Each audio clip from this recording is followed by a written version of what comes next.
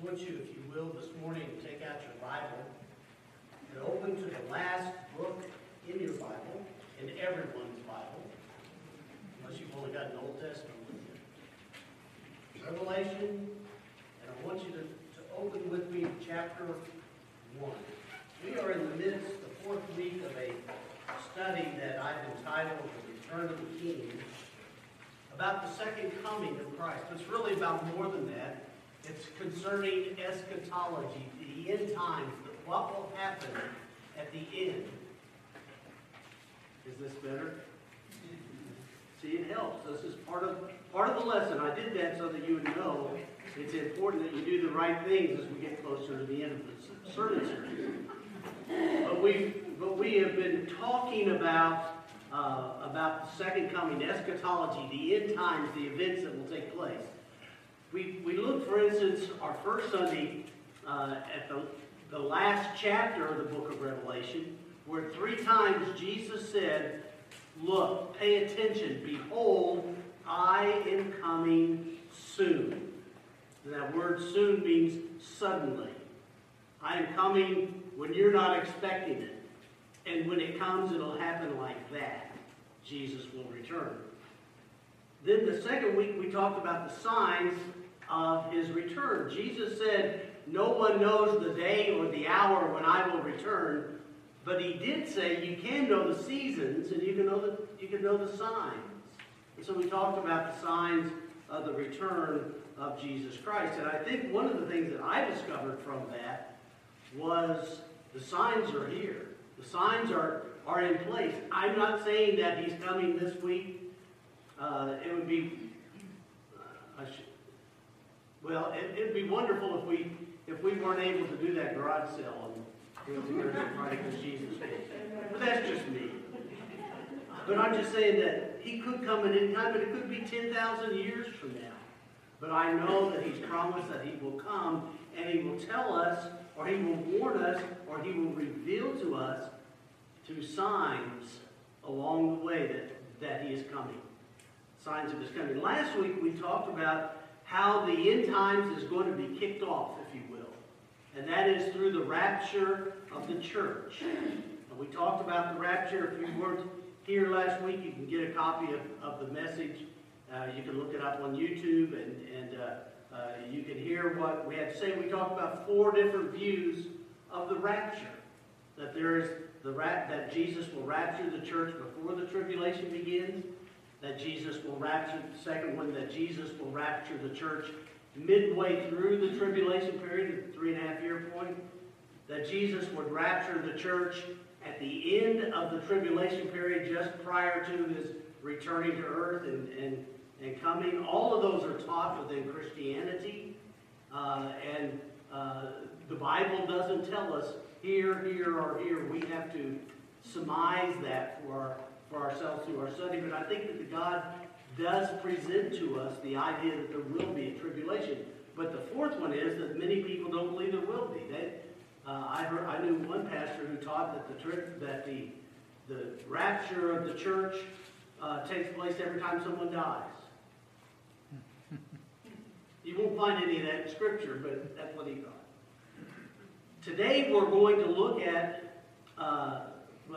backing up one sentence, the rapture apparently is going to be significant in the presenting and the introducing the tribulation period. And today we're going to look at the tribulation, the great tribulation, the terrible day of the Lord. Now, I will tell you, just get ready. I've told you, I've given you so much information through our study so far. Get ready. You ain't seen nothing yet. All right? Today is going to be a very busy Sunday morning, so be ready. If you're a note taker, get your notes out. Have your Bible out. Open up to Revelation chapter 1. We're not going to start there, but that's where I want you to be here in a few moments. As we talk about this great tribulation, it's presented to us in some detail throughout the book of Revelation. From Revelation 1 through Revelation 19 talks about things that are end times events.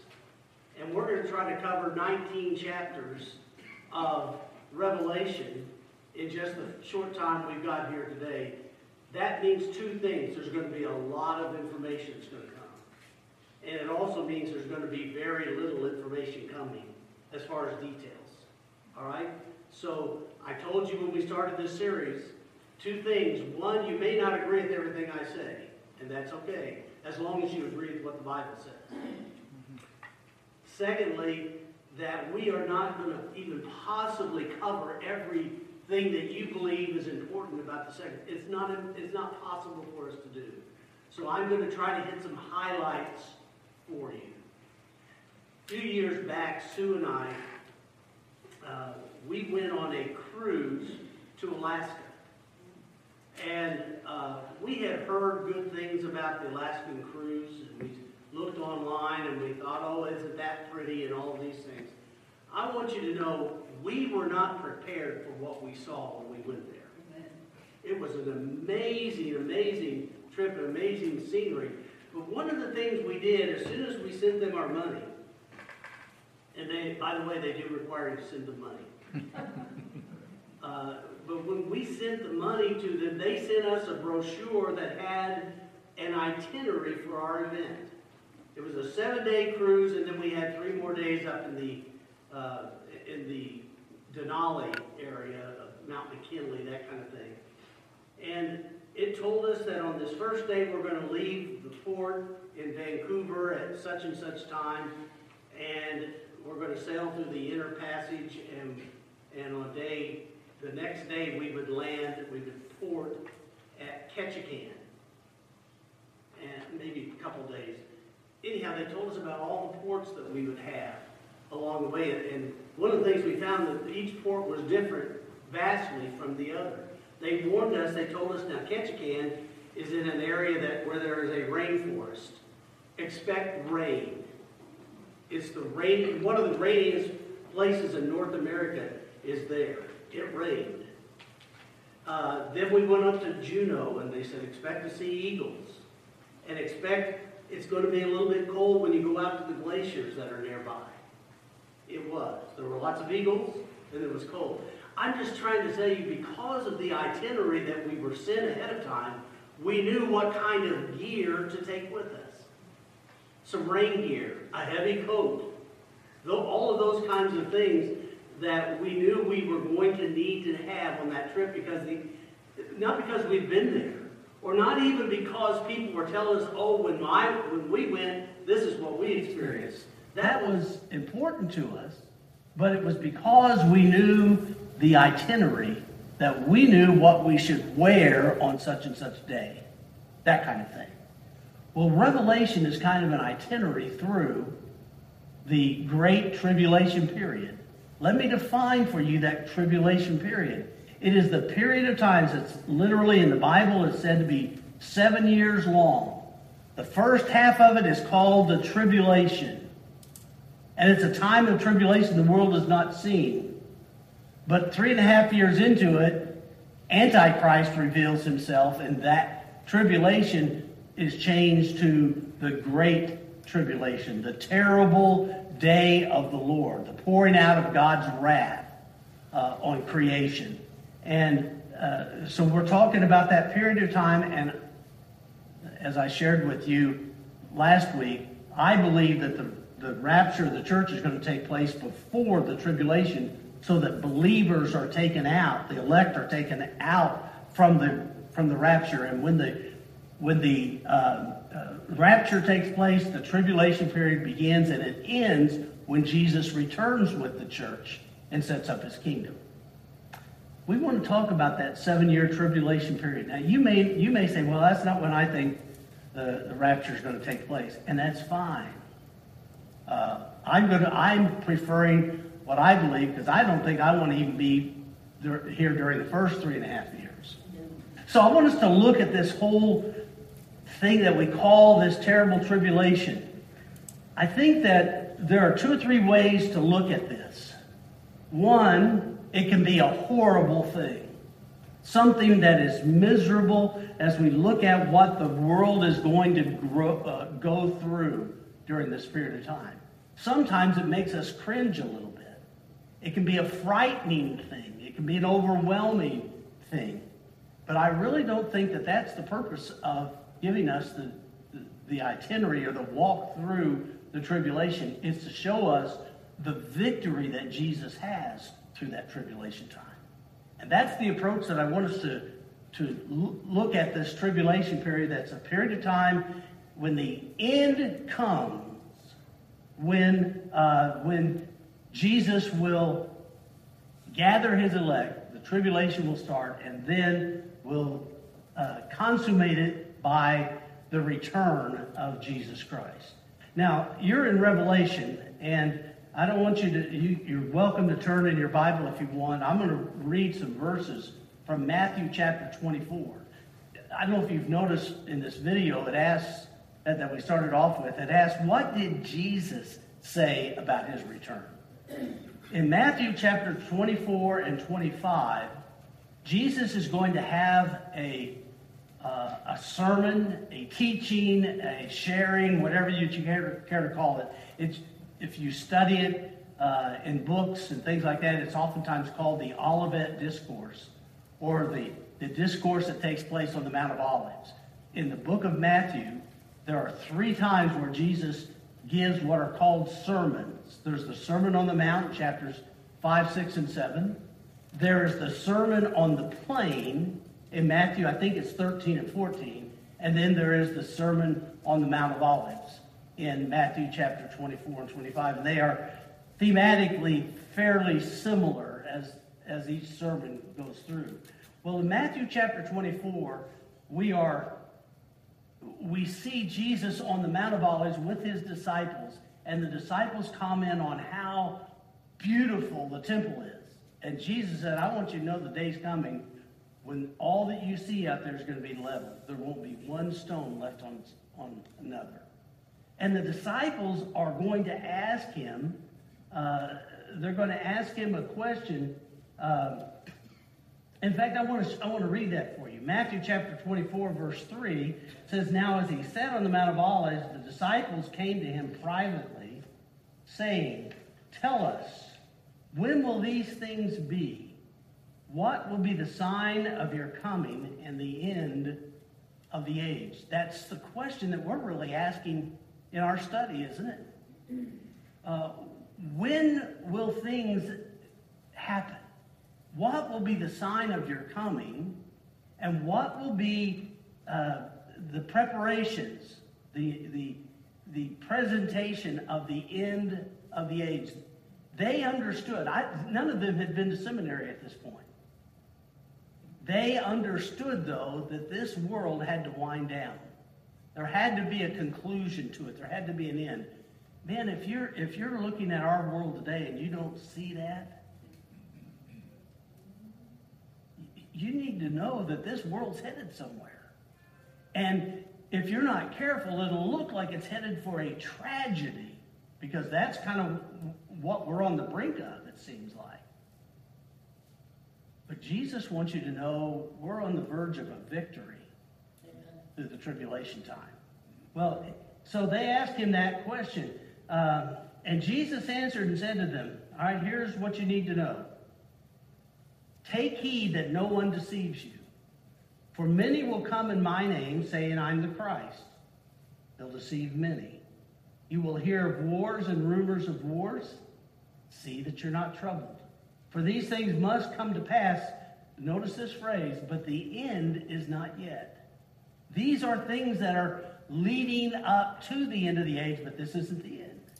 I don't necessarily like things like wars and rumors of wars and those kinds of things, or the deception of people, but that's not the end.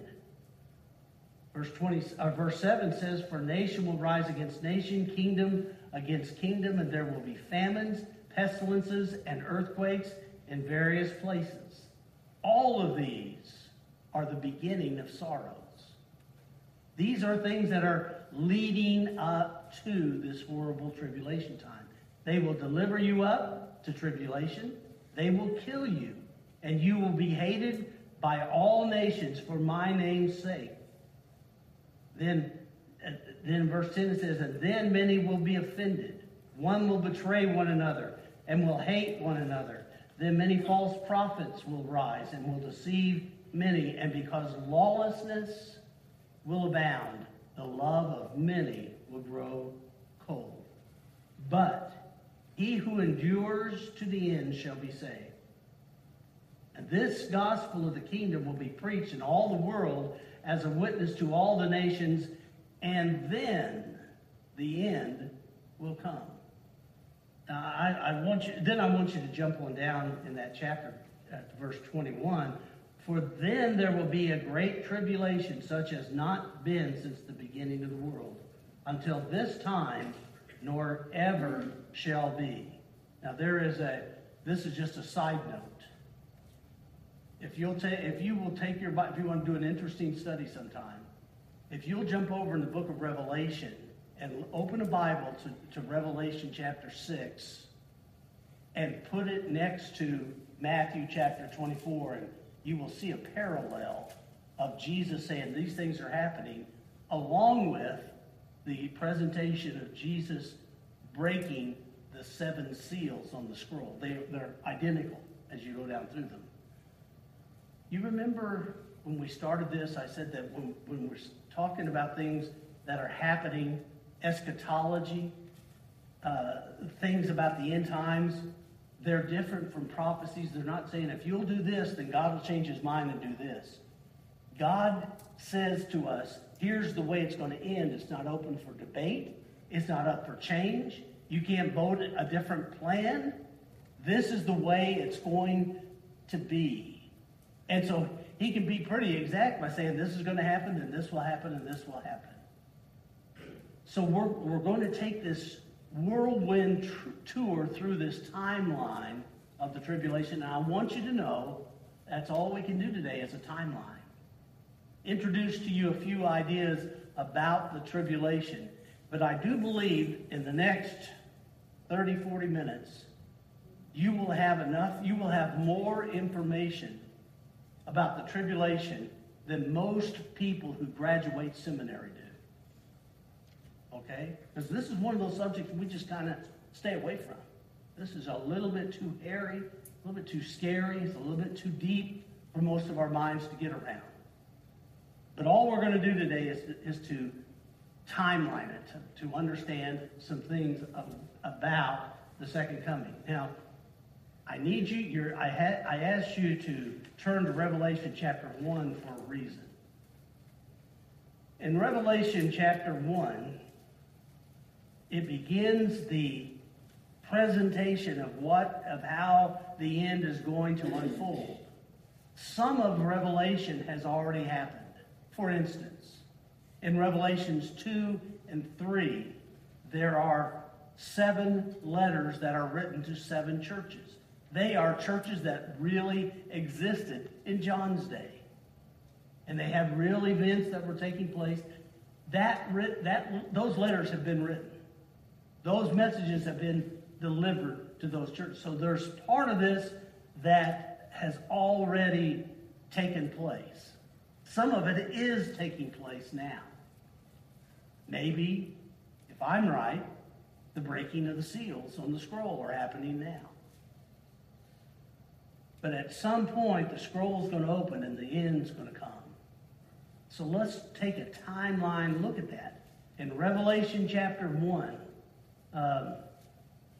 we're going to see what John does as Jesus presents to him, or prepares to present to him, this message, this unveiling, this mystery.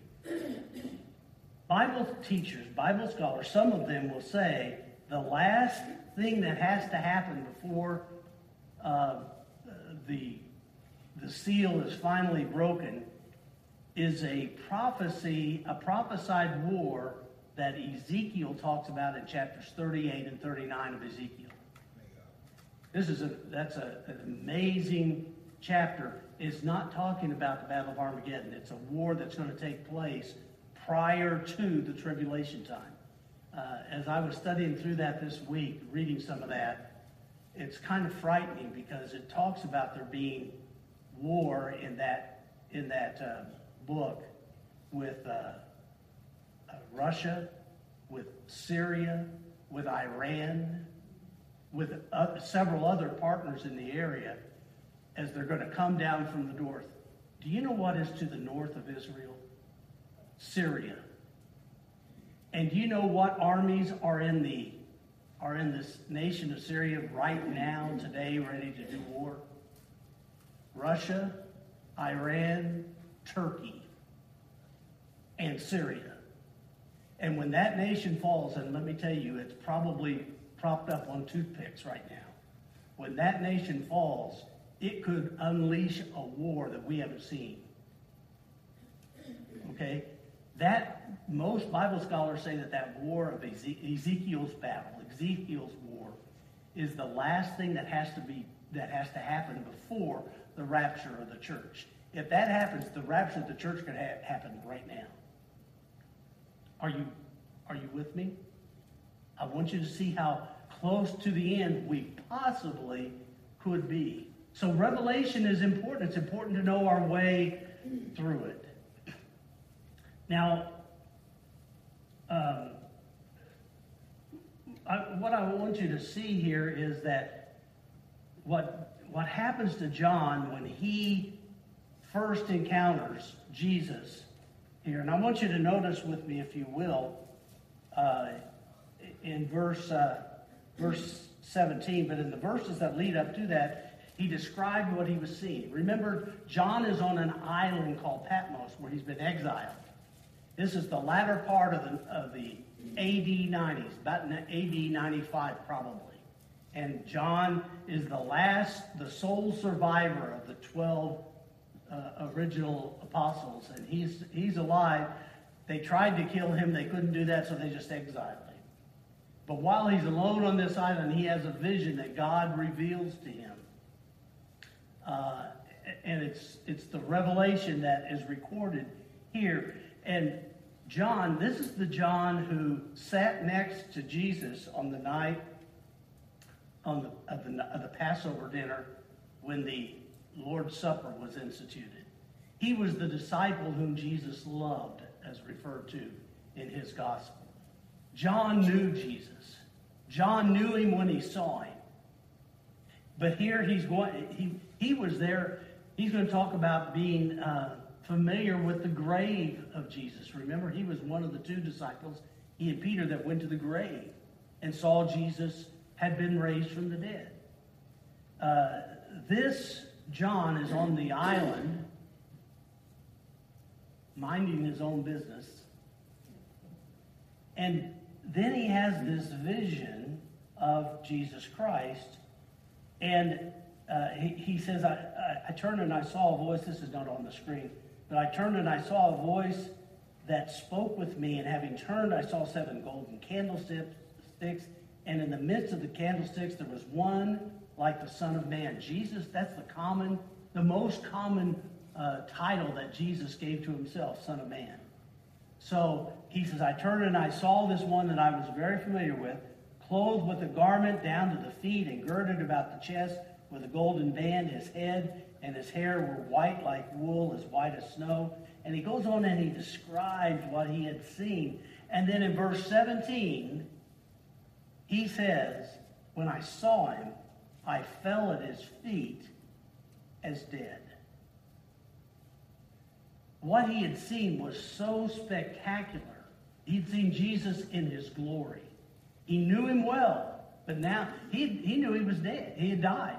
He saw him alive after that. He heard the promises about his return, but when he saw Jesus in his glory, it was so overwhelming to him that he fell over as if he were dead. I want you to see that as then Revelation starts to unfold, that John is going to be even more speechless, if you will. Now let me kind of start our timeline here, and I got some sentences that if you're a note taker, you can write down, and the words will be on the screen. I'm going to read them one time. You can look up and read them for yourself after that, all right? But there are 7 statements that I want to make with regard to what John sees in this tribulation period that you and I are studying. The first is this.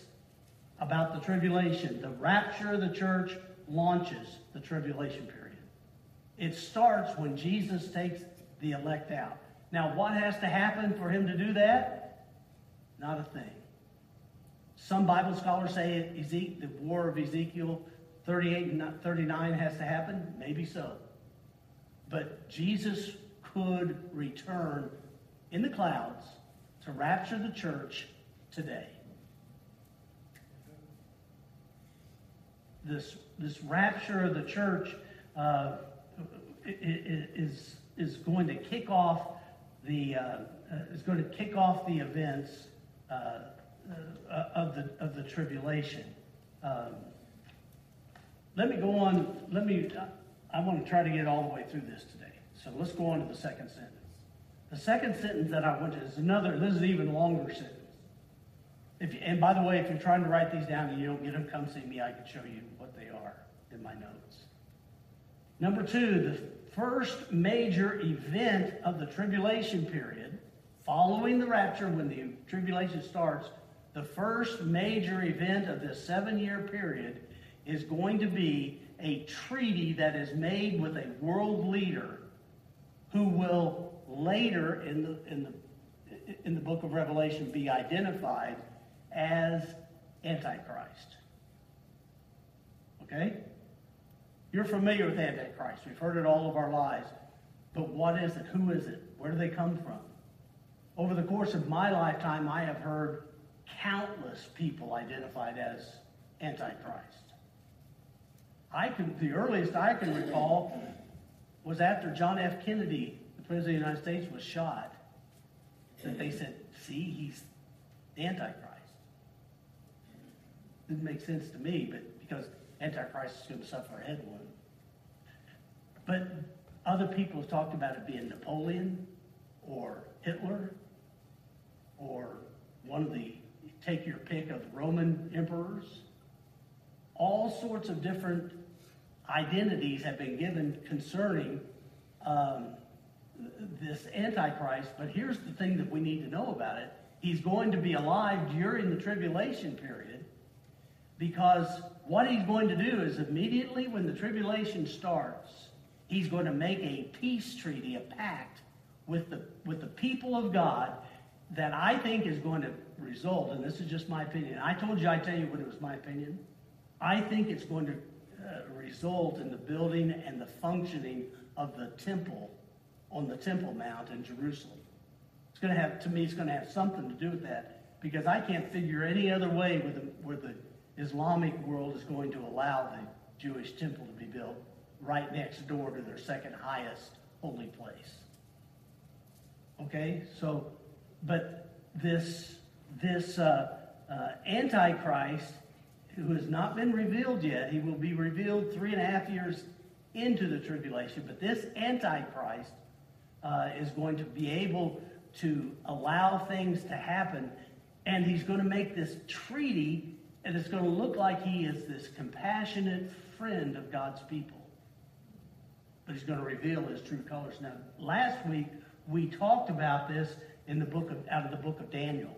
Remember, Daniel saw the vision of the last times as well. And in Daniel chapter 9, verse 27, he's speaking about the Antichrist, and he says, he shall confirm a covenant with many for 1 week. Remember, we talked about the 70 weeks of Daniel, that 69 of them are up until Jesus is cut off, and there's 1 more week yet to go, and that's going to be the tribulation period. And during this last week, he will confirm a covenant with many for 1 week. A week meaning the word literally is sevens. So 7 years is what he's talking about. That's the last week, 70th week of Daniel. But in the middle of that week, he will bring an end to the sacrifice and the offering. And he will break his own covenant with Israel. And he will, on the wings of abomination, he shall be one who makes desolate. That means he's going to do something there at the temple that is going to drive the presence of God away from it. It's going to make the abomination that causes desolation. Okay? So he's not just going to slack up on the covenant pact that he's got with Israel. He's going to break it, and he's going to break it violently, and it's going to cause the temple to no longer be able to function, to no longer be able to offer sacrifice. Then it goes on and says, even until the consummation, which is determined, is poured out on that desolation. Now, did you see what we said, what we saw there? This Antichrist is going to be alive at the time of the rapture of the church. And he is going to cause a covenant to be made in Jerusalem that will do something to bring peace and function to the Jewish people, because the 70th week is about them. Right? That's what this is. The 70th week is about, because it says when he talks about the 70th week, as for your people, this is what's going to happen to them. Daniel says that. This Antichrist is going to make this, and everything's going to function pretty good for a while. Now, there's going to be some things that are happening during that tribulation time. That is the period of the tribulation. But 3.5 years in, he breaks the rule, breaks the law, breaks the covenant, and starts the persecution of Jews and Jerusalem and all those things. In Matthew chapter 24, Jesus says, now when you see the desolations taking place, spoken by the prophet Daniel, Judea is going to have to flee to the mountains. Jews are going to have to scatter. They're going to have to get away from there, because the persecution is going to become very intense. Now hold on to that, because in a little bit we're going to talk about when they flee. He says, better pray it's not on a Sabbath day, because you can't run that far. Better pray you're not having babies, or you don't have small children, or you're not sick, or you're not, because you need to get out of there, because it's going to get tough. And that's what Jesus is talking about when Antichrist reveals himself.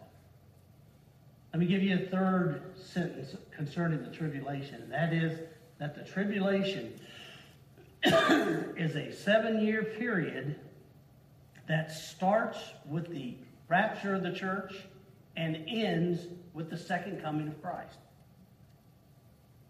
That's spoken about in Revelation chapter 19. Now that's I want you to know that in this tribulation period, 7 years from the time of the rapture, whenever that is, until the return of Jesus Christ, which is 7 years after the rapture. Are you following my timeline to this point? Yes. Okay, good. At least one person is. All right. Are you still in Revelation 1? I want you to look with me, if you will. Remember, I read a moment ago, chapter 1, verse 17a. First part of that says, when I saw him, I fell at his feet as dead. This is how John reacts when he sees the glory of Jesus as it's being revealed at the end times. Okay? Now, if you go back up to Revelation chapter 1, verse 1, I want you to see what it says at the beginning. It says, the revelation of Jesus Christ. So you see it there in Revelation 1. The revelation of Jesus Christ, which God gave him to show his servants the things concerning the Antichrist. The things concerning the troubled times that they're getting ready to go through.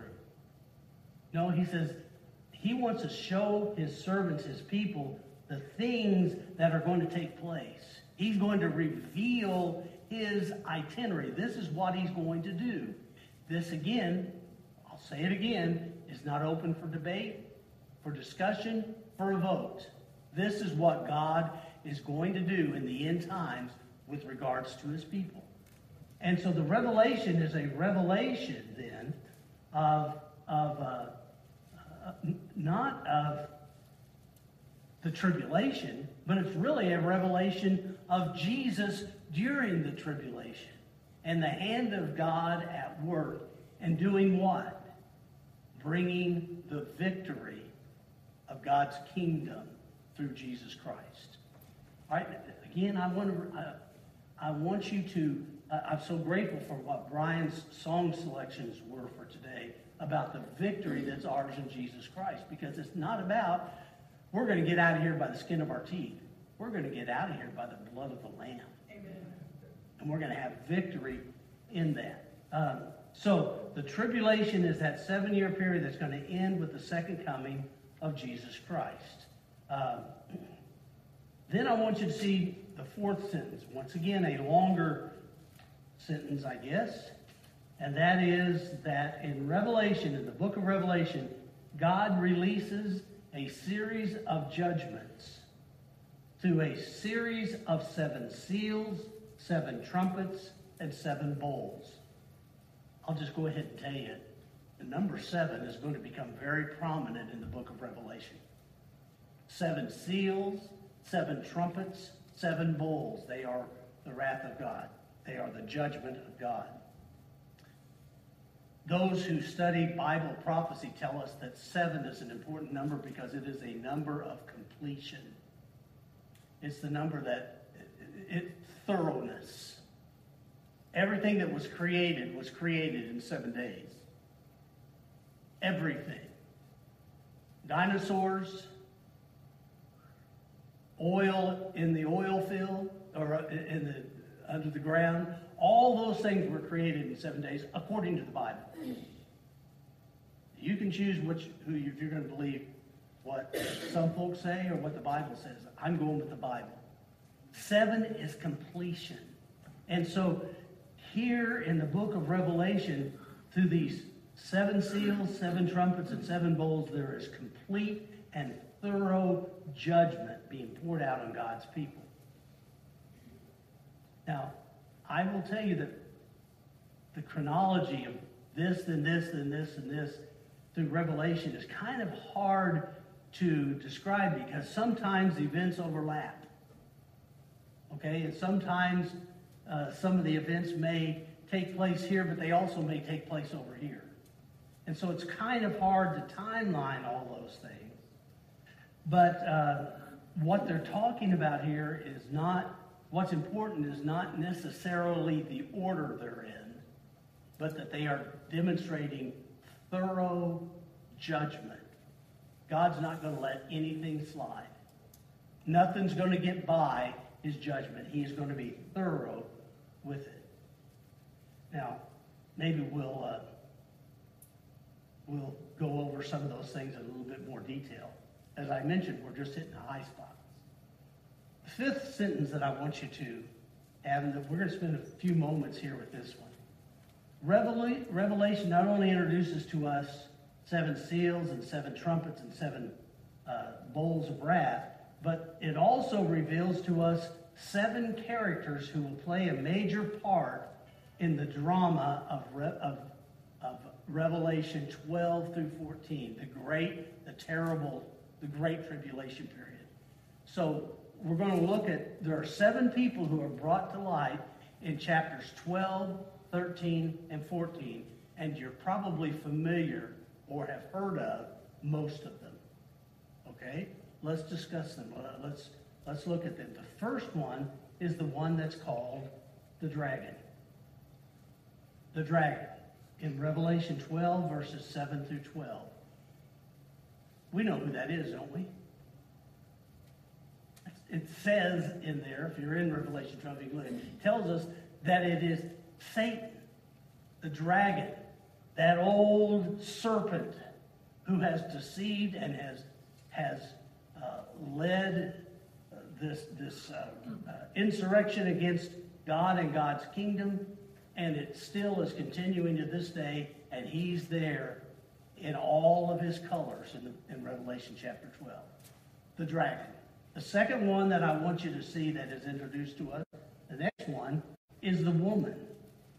And this is the woman who gives birth to the child, and the dragon, when the child is born, tries to kill that child because he knows that that child is going to redeem the woman or redeem humanity. And so the woman Some commentators will say the woman's the church. That doesn't logic out to me. Because the church didn't give birth to Jesus. Jesus gave birth to the church. Rather, it's got to be talking about God's people. The woman, being the nation of Israel, gave birth to Jesus, the child that's going to bring about the salvation. But there's that woman, and she'll show up several other times in the book of Revelation. Then there is the one that's called the beast from the sea. And I understand you're going to take my word for a lot of this, but I'm giving you these Bible references so you can look them up for yourself and see if I'm out there or if I'm right on. But the beast from the sea that he's talking about is going to be the one that is identified as the Antichrist. This Antichrist in Revelation chapter 13, verses 1 through 10. He's the beast from the sea. This beast has 10 crowns. He's a ruler of many nations. And Jesus talks about it in Revelation, was like a leopard with feet like a bear, and his mouth was like a lion's mouth.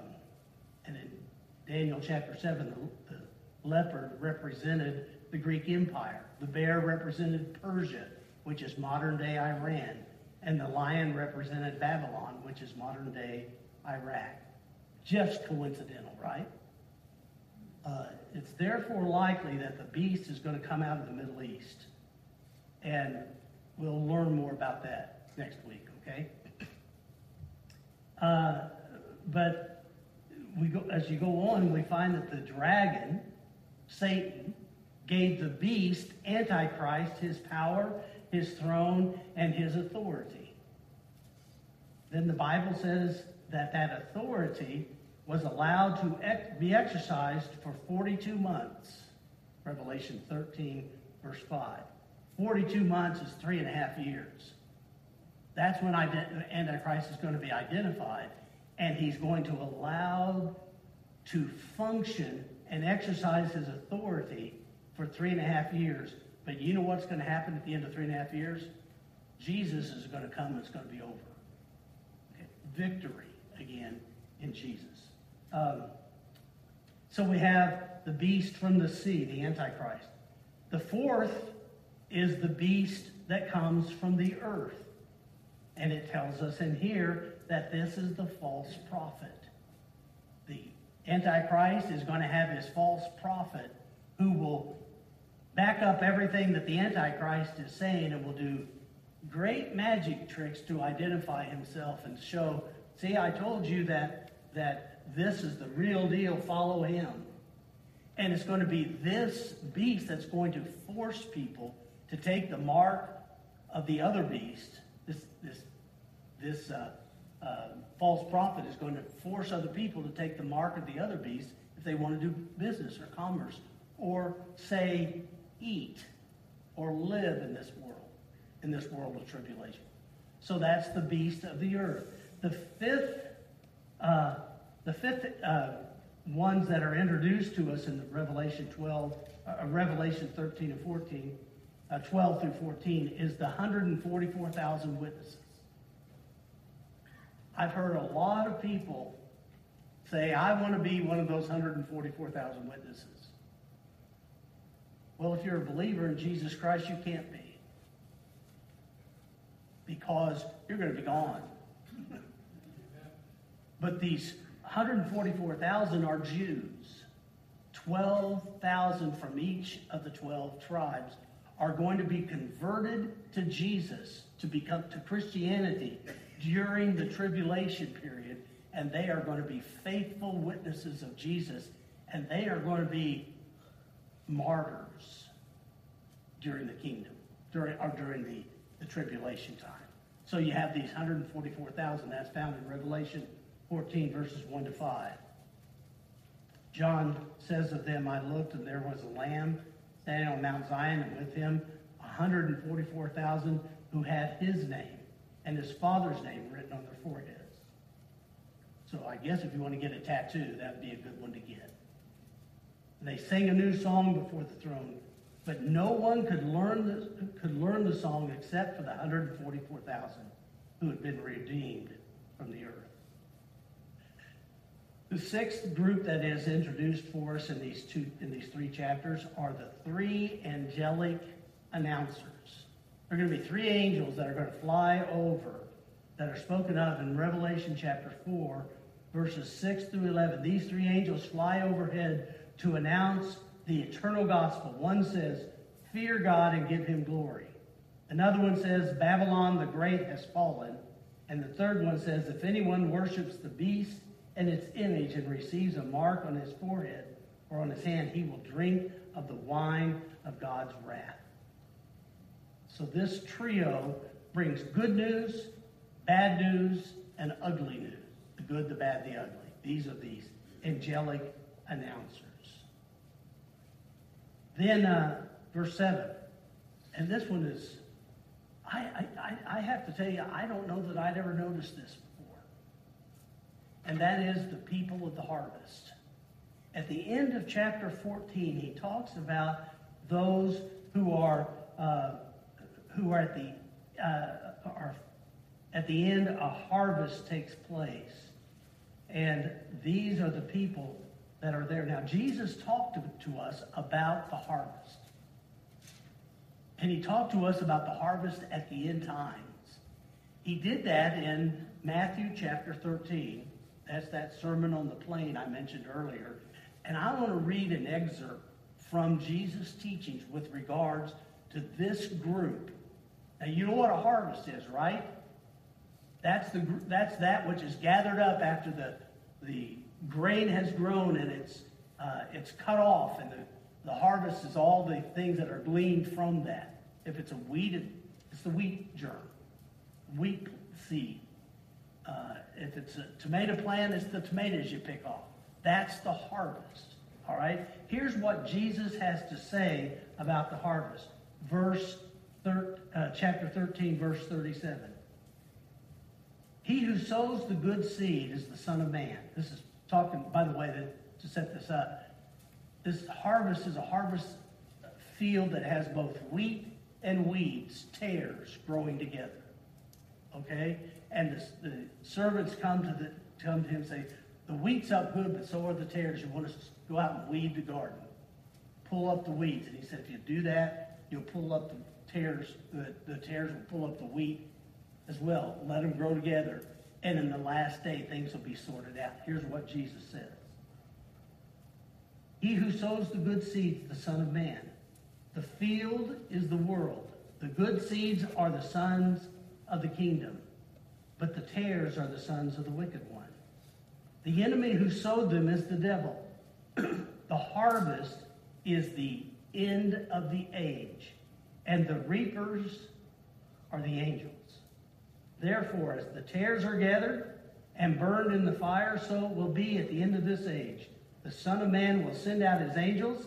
They will gather out of his kingdom all things that offend and those who practice lawlessness, and will cast them into the furnace of fire.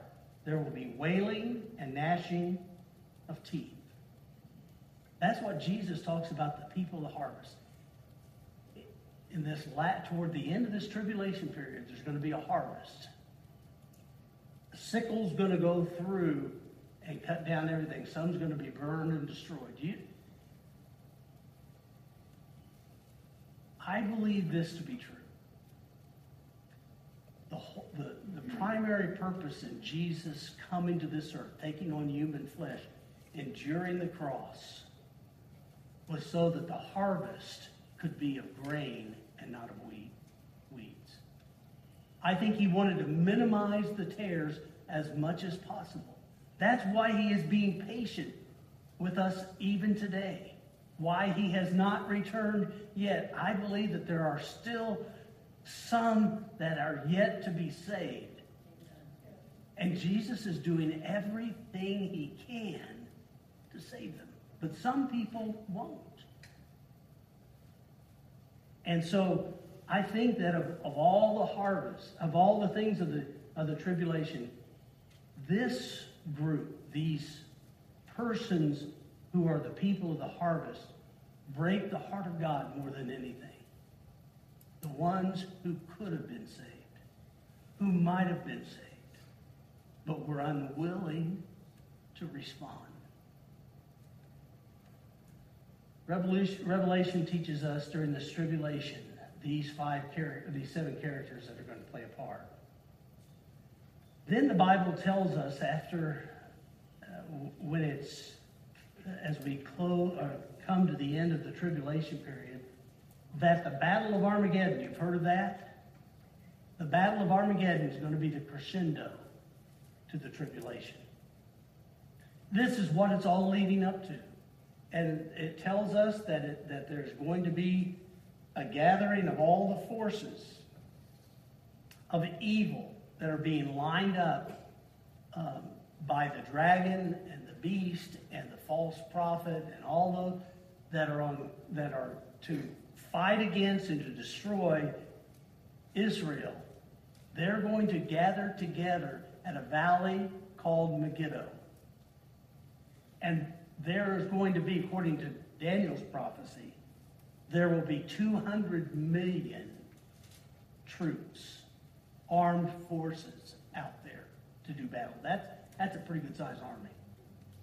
Those are the armies of the world, and the kings of the world are going to gather to do battle at Megiddo. And this is when it's all getting ready to break loose.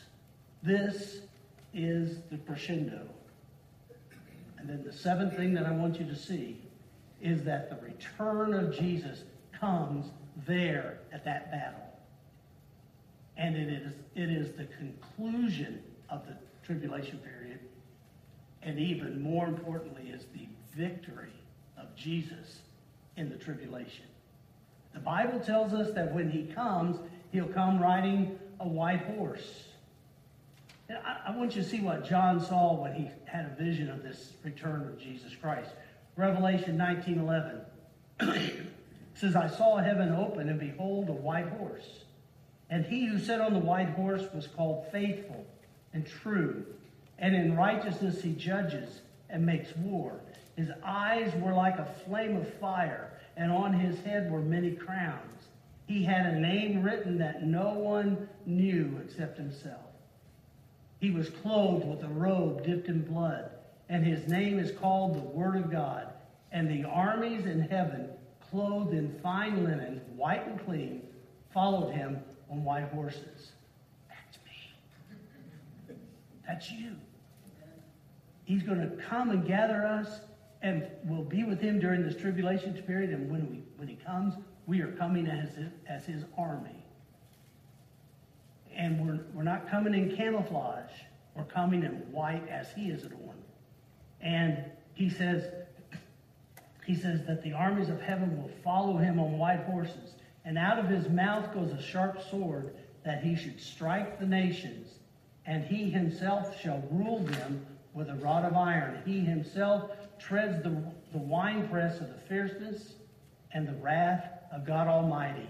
And he has on his robe and on his thigh a name that is written, the King of Kings and the Lord of Lords.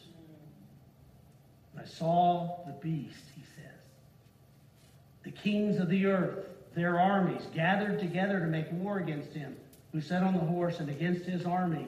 And the beast was captured.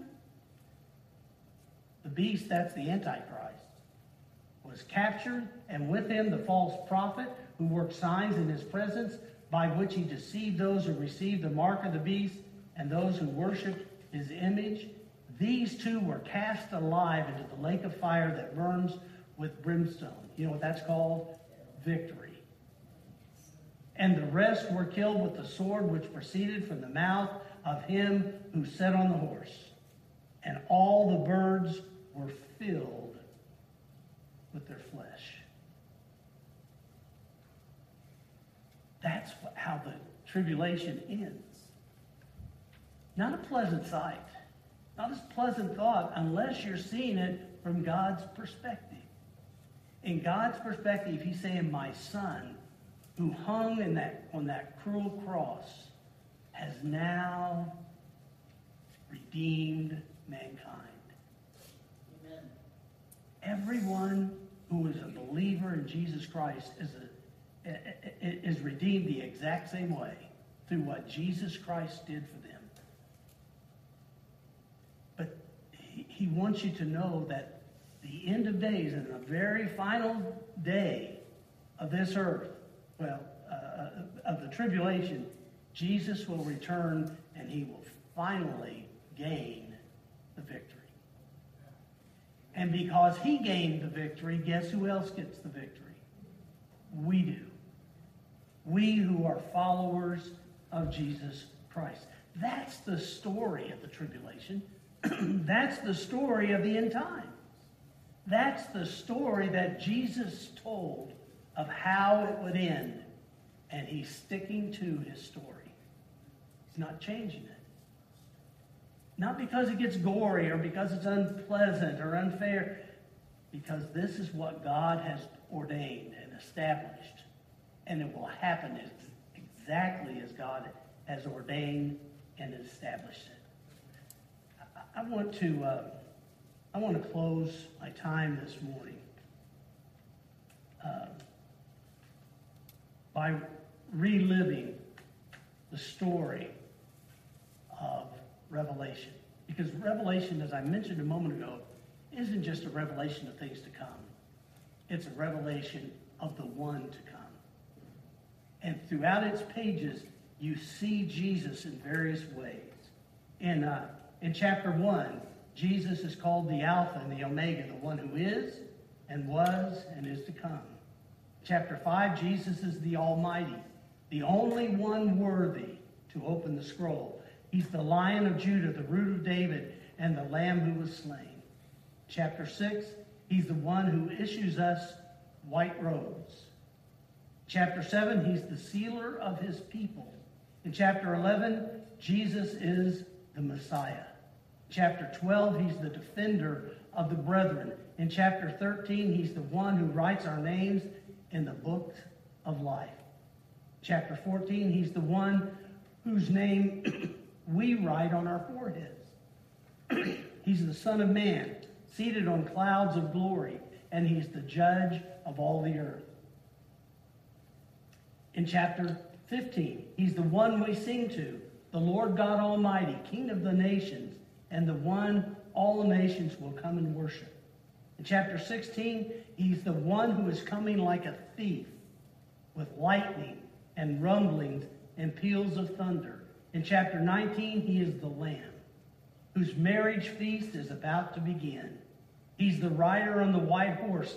He's the faithful and true. He is the judge who makes war with justice. He's the leader of the armies of God, and he's the one on whom is written, King of kings and Lord of lords. Friends, the day of the tribulation will be days of great distress, unequaled in all the world till now. But over us all, and in us all who have received him, is this Jesus, who is so much more. The question is, will you trust him? Will you trust him even into the tribulation and beyond? Will you trust him? That's what the message of the second coming is about. Jesus is returning not just to set the record straight and right the wrongs, but Jesus is coming for me. He's coming to get me. He's coming to get you. What part of the harvest are you going to be? The wheat or the tares?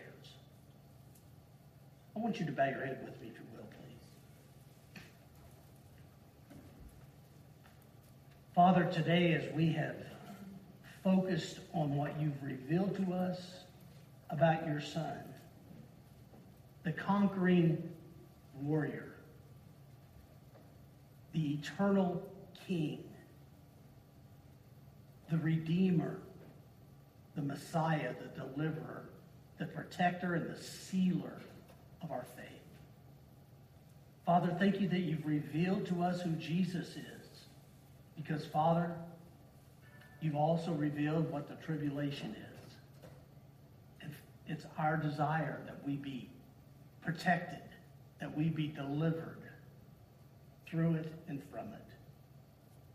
And so today, Father, we just want to put our trust and our faith in Jesus. We want to make a decision here and now that we are ready to follow Jesus.